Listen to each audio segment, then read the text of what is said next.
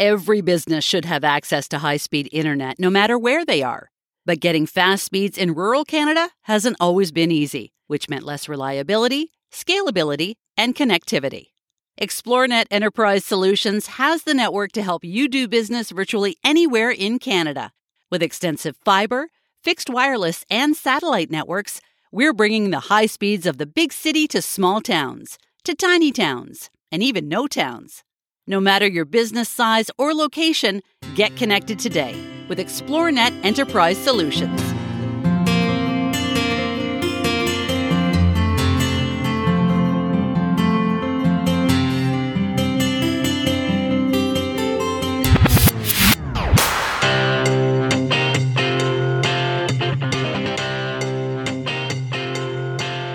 Are you ready to clear a new path? Welcome to Clearing a New Path podcast, a space for the underrepresented voices of women entrepreneurs in rural Canada. I'm your host, Shauna Ray. Each episode, guests will speak authentic truth because it's the truth that connects us. Each one inspires us all to take up space within our own communities and within the business world, reminding us that each path can be messy and unique. Join us on the journey, clearing a new path.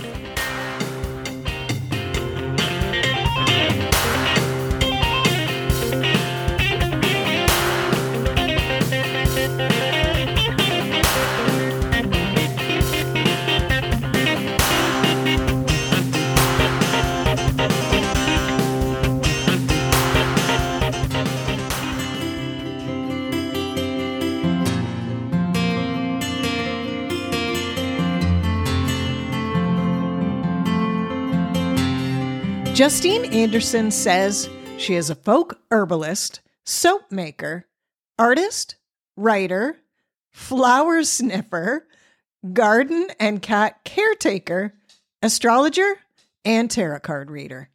She owns and operates Wildflower Co. Botanicals in rural Newfoundland in the scenic Codroy Valley, where she sells body care products and hosts workshops and retreats. The story of how Justine wound up there, though, is fascinating.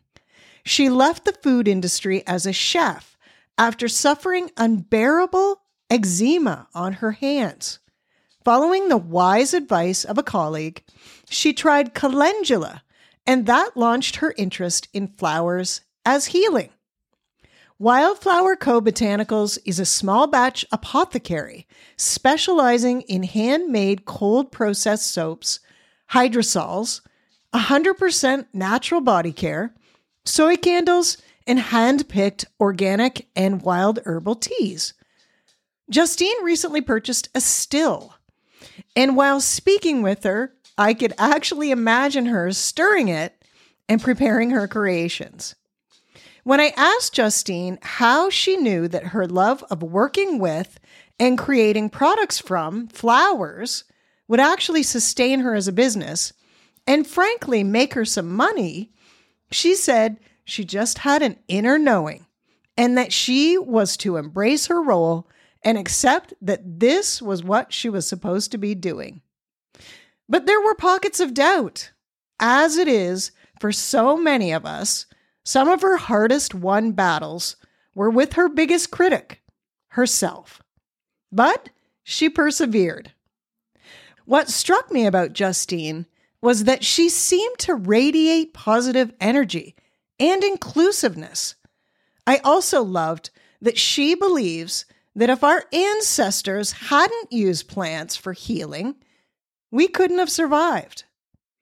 All of Justine's products are made with sustainability in mind, using plastic-free, reusable, and compostable packaging wherever possible, and sourcing only high-quality organic ingredients and ethically wild-crafted local botanicals. Justine says her products are made with the intention to soothe body and spirit. She is a huge proponent of land stewardship, and in that spirit, her business is currently operating from the whimsical Burt Bark Eco Inn headquarters. Okay, Justine, where do you hail from? Where in rural or remote Canada are you? I hail from Eastern Shore, Nova Scotia, which is about an hour outside of Halifax. And yeah, I grew up like in the woods basically. And Wow. yeah, like definitely very rural area. Very just was at the lake all the time and in the woods all the time. That was my childhood. And now I'm living in very rural Newfoundland. And I'm in the Codroy Valley. And if anyone doesn't know the Codroy Valley, it is just like a super majestic place. Google it. The mountains are absolutely beautiful. Well, just picture like being surrounded by oceans and mountains, like the best of all of it. Well, let's talk about how you wound up in this beautiful, magical spot that you are in. How did you come from Eastern, granted, Canada, but to even the farther east spot where you are now? Yeah, a lot of people ask me that, like, especially I did live in Port aux Basques for a while when I first moved here. And that's, yeah, a very, very small town. As soon as you arrive in Newfoundland, you're in Port aux Basques if you come off the ferry. And I got asked that a lot, like, why here? What brought you here? And I was living in Halifax in the city before I moved here. So it was like, what people were like, why would you move from the city to here? And it was just kind of like one of those transitional times in my life. I had been working as a chef full time. I went to culinary school. I was like, okay, this is my life. I loved it. I loved I loved parts of the industry, but I loved working in kitchens and cooking. Had my own health issues that stopped me from being a cook. I had really bad eczema that flared up on my hands.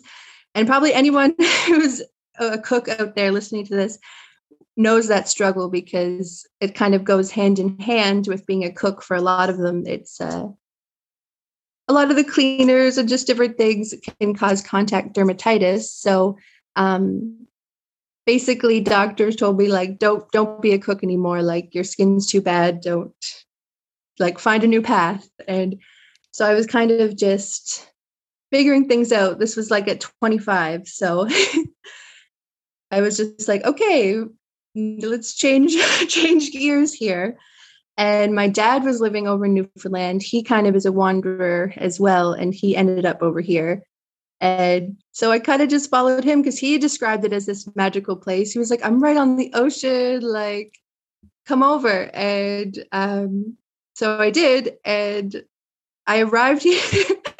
I arrived here in March. And yeah, if anyone knows Newfoundland weather, I moved over from Nova Scotia, where in March we were like, it was coming on spring. There was like some green grass starting to come up. And I came over in a jean jacket.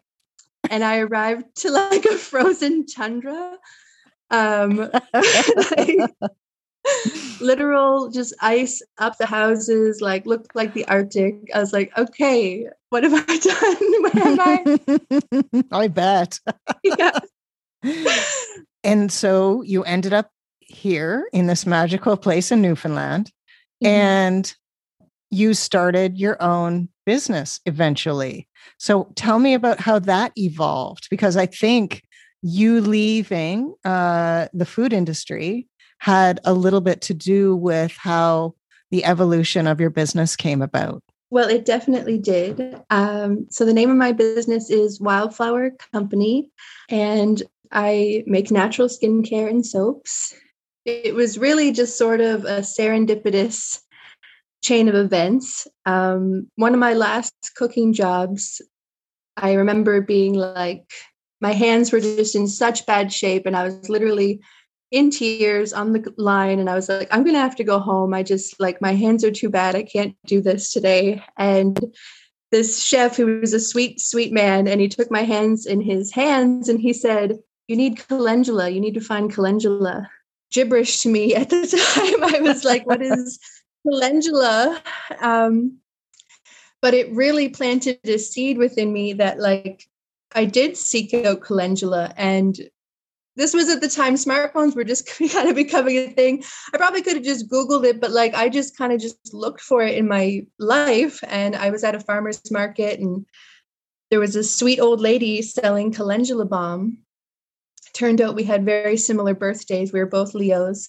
And she said that she made the calendula balm with calendula from flowers she grew in her garden. And yeah, and she was just, I just like fell in love with her. And I was like, I want to go to farmers markets and make calendula balms and grow calendula. This is magical. And anyways, I bought her balm. It was beautiful and healing. And that was before I moved here to Newfoundland. So through the jigs and reels, as they say here in Newfoundland, once I moved here, I had all that calendula in my brain, like, okay, you can make natural skincare from flowers. Like this was all in my mind. And my own natural healing journey was growing. And yeah, so when I ended up over here, once the snow melted and the flowers started to bloom, I already had a deep love of nature. And Newfoundland is just such a beautiful place that it's, even if you aren't a nature lover, you're just in awe, like looking around. It's just, you become a nature lover even more. And that definitely happened to me. And through this connection with wanting to find calendula and grow calendula, I started to connect with the local wildflowers and learn that a lot of them had similar skin healing benefits to calendula. And I was like, wow, there's so much medicine just growing at our feet here. And it just blew my mind. So that's how I just ended up falling so in love with the wildflowers and starting Wildflower Co. And there had to have been a little bit of obstacles, a little bit of challenge involved with starting your own business. Can you talk about that a little bit? Yeah, there definitely was. I've said this before. I feel like the biggest challenge for me personally is my own self and my own like self-doubt and self-critic. Luckily, I feel like I've had a really great support system. Like where I live, rural Newfoundland, it's very small town, close knit, but like I always have felt welcomed, and my business as well. Like I just feel like it's been embraced and welcomed, and that, yeah. So that hasn't been a huge obstacle, but like my biggest obstacle has just been learning and kind of just embracing my role and accepting my role and like accepting that I'm supposed to be doing what I'm supposed to be doing and not like getting in my own way. Well, you mentioned having self-doubt. So I wonder how you came to the belief that these things that you're making that you love and you want to share with other people, how did you have the belief that people would want to buy them and that it would make you money? The money part just sort of, that's something that's never been in my main focus. I mean, I know as a business person, I'm supposed to be focused on that, and it is part of it. And it's definitely, it all comes with the territory. And yes, you have to make money and sell things at the end of the day.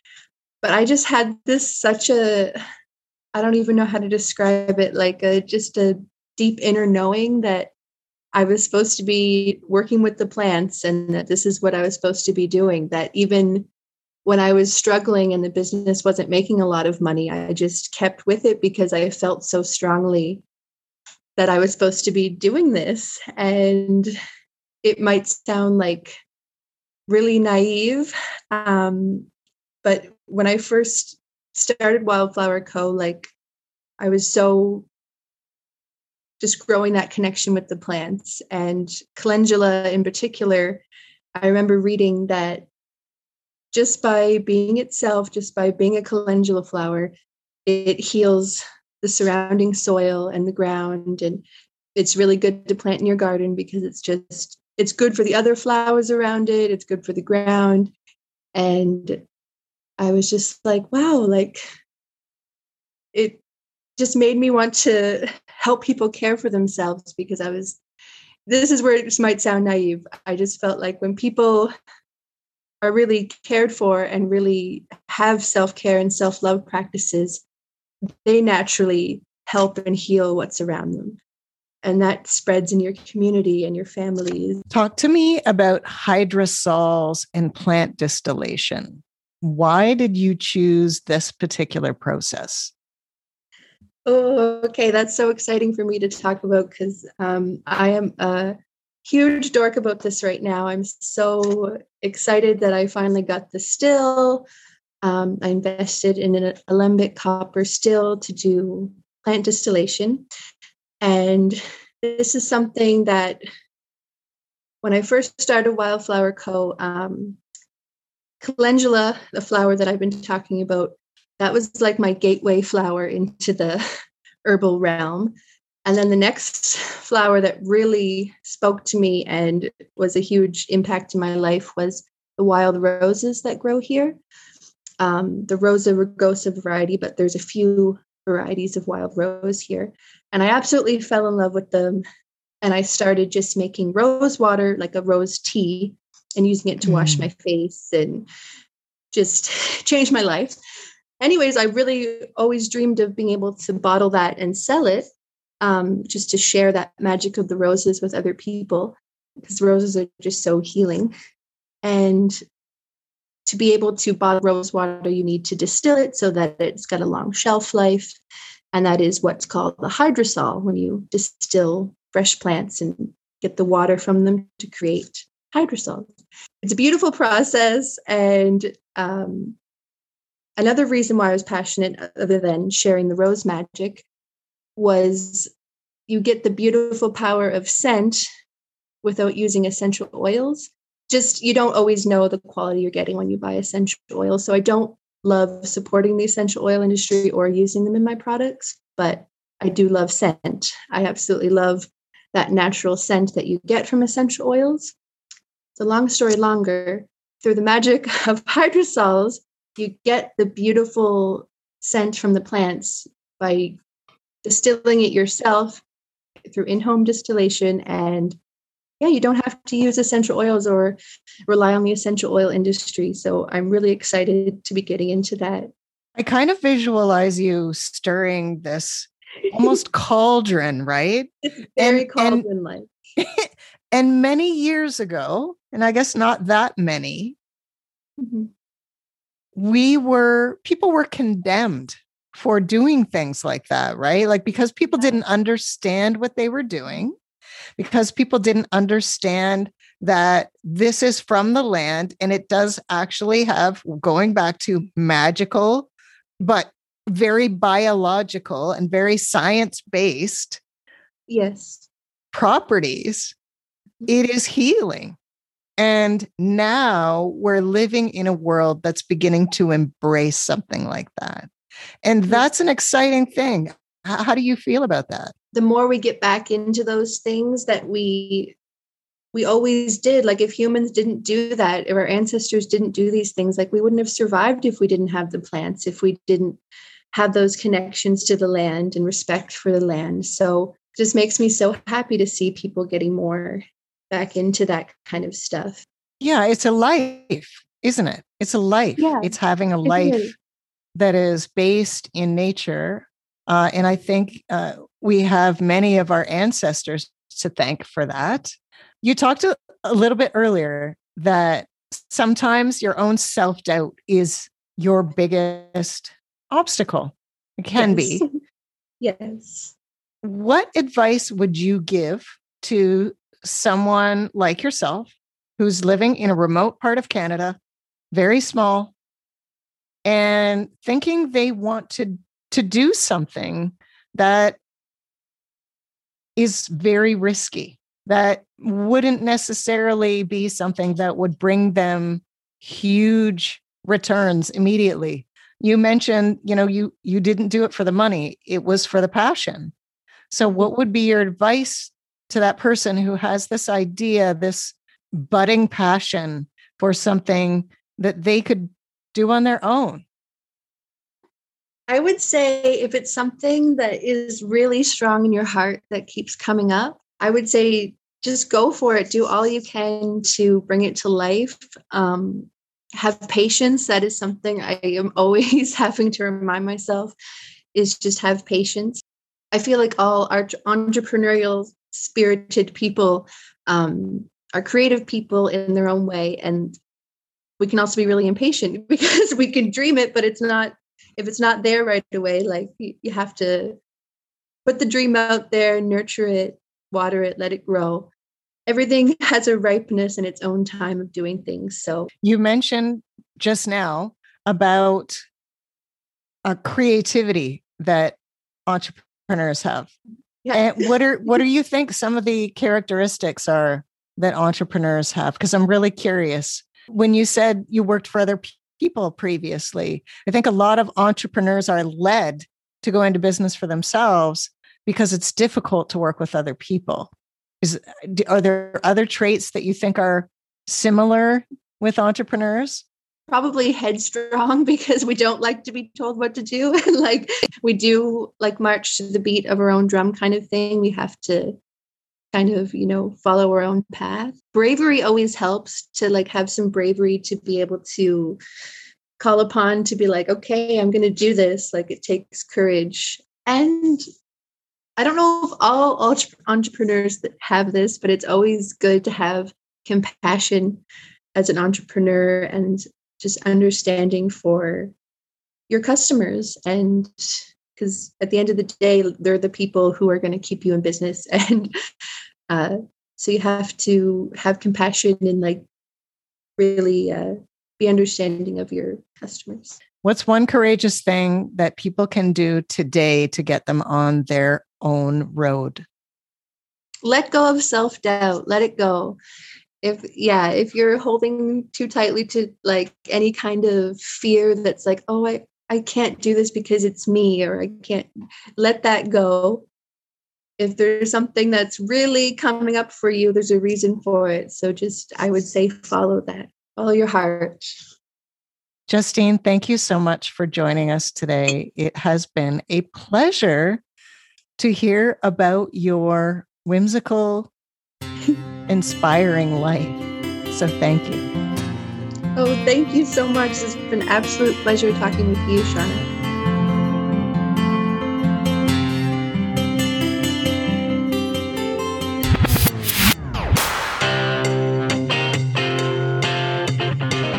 If you like this episode, please subscribe, rate it, and leave a review. It really helps others find us. Clearing a New Path podcast artwork is supported by the graphic design of Katie Wilhelm, and the music branding is by Imagina Dev Studios. The podcast is produced by Radar Media in Thames Centre, Ontario. It is the traditional territory of the Anishinaabe, Haudenosaunee, and Neutral peoples who once used this land as their traditional beaver hunting grounds. The First Nations communities closest to this studio are Chippewa of the Thames First Nation, Oneida Nation of the Thames, Munsee Delaware First Nation, and the Chippewas of Kettle and Stony Point. We will speak to many people across Turtle Island, and as a settler here, I'm committed to deepening understanding of Indigenous communities and reframing responsibilities to land and community. I am grateful to Mother Earth for the opportunity for love and connection, and to the spirits of the elders and the medicine people who still walk the earth. Until next time,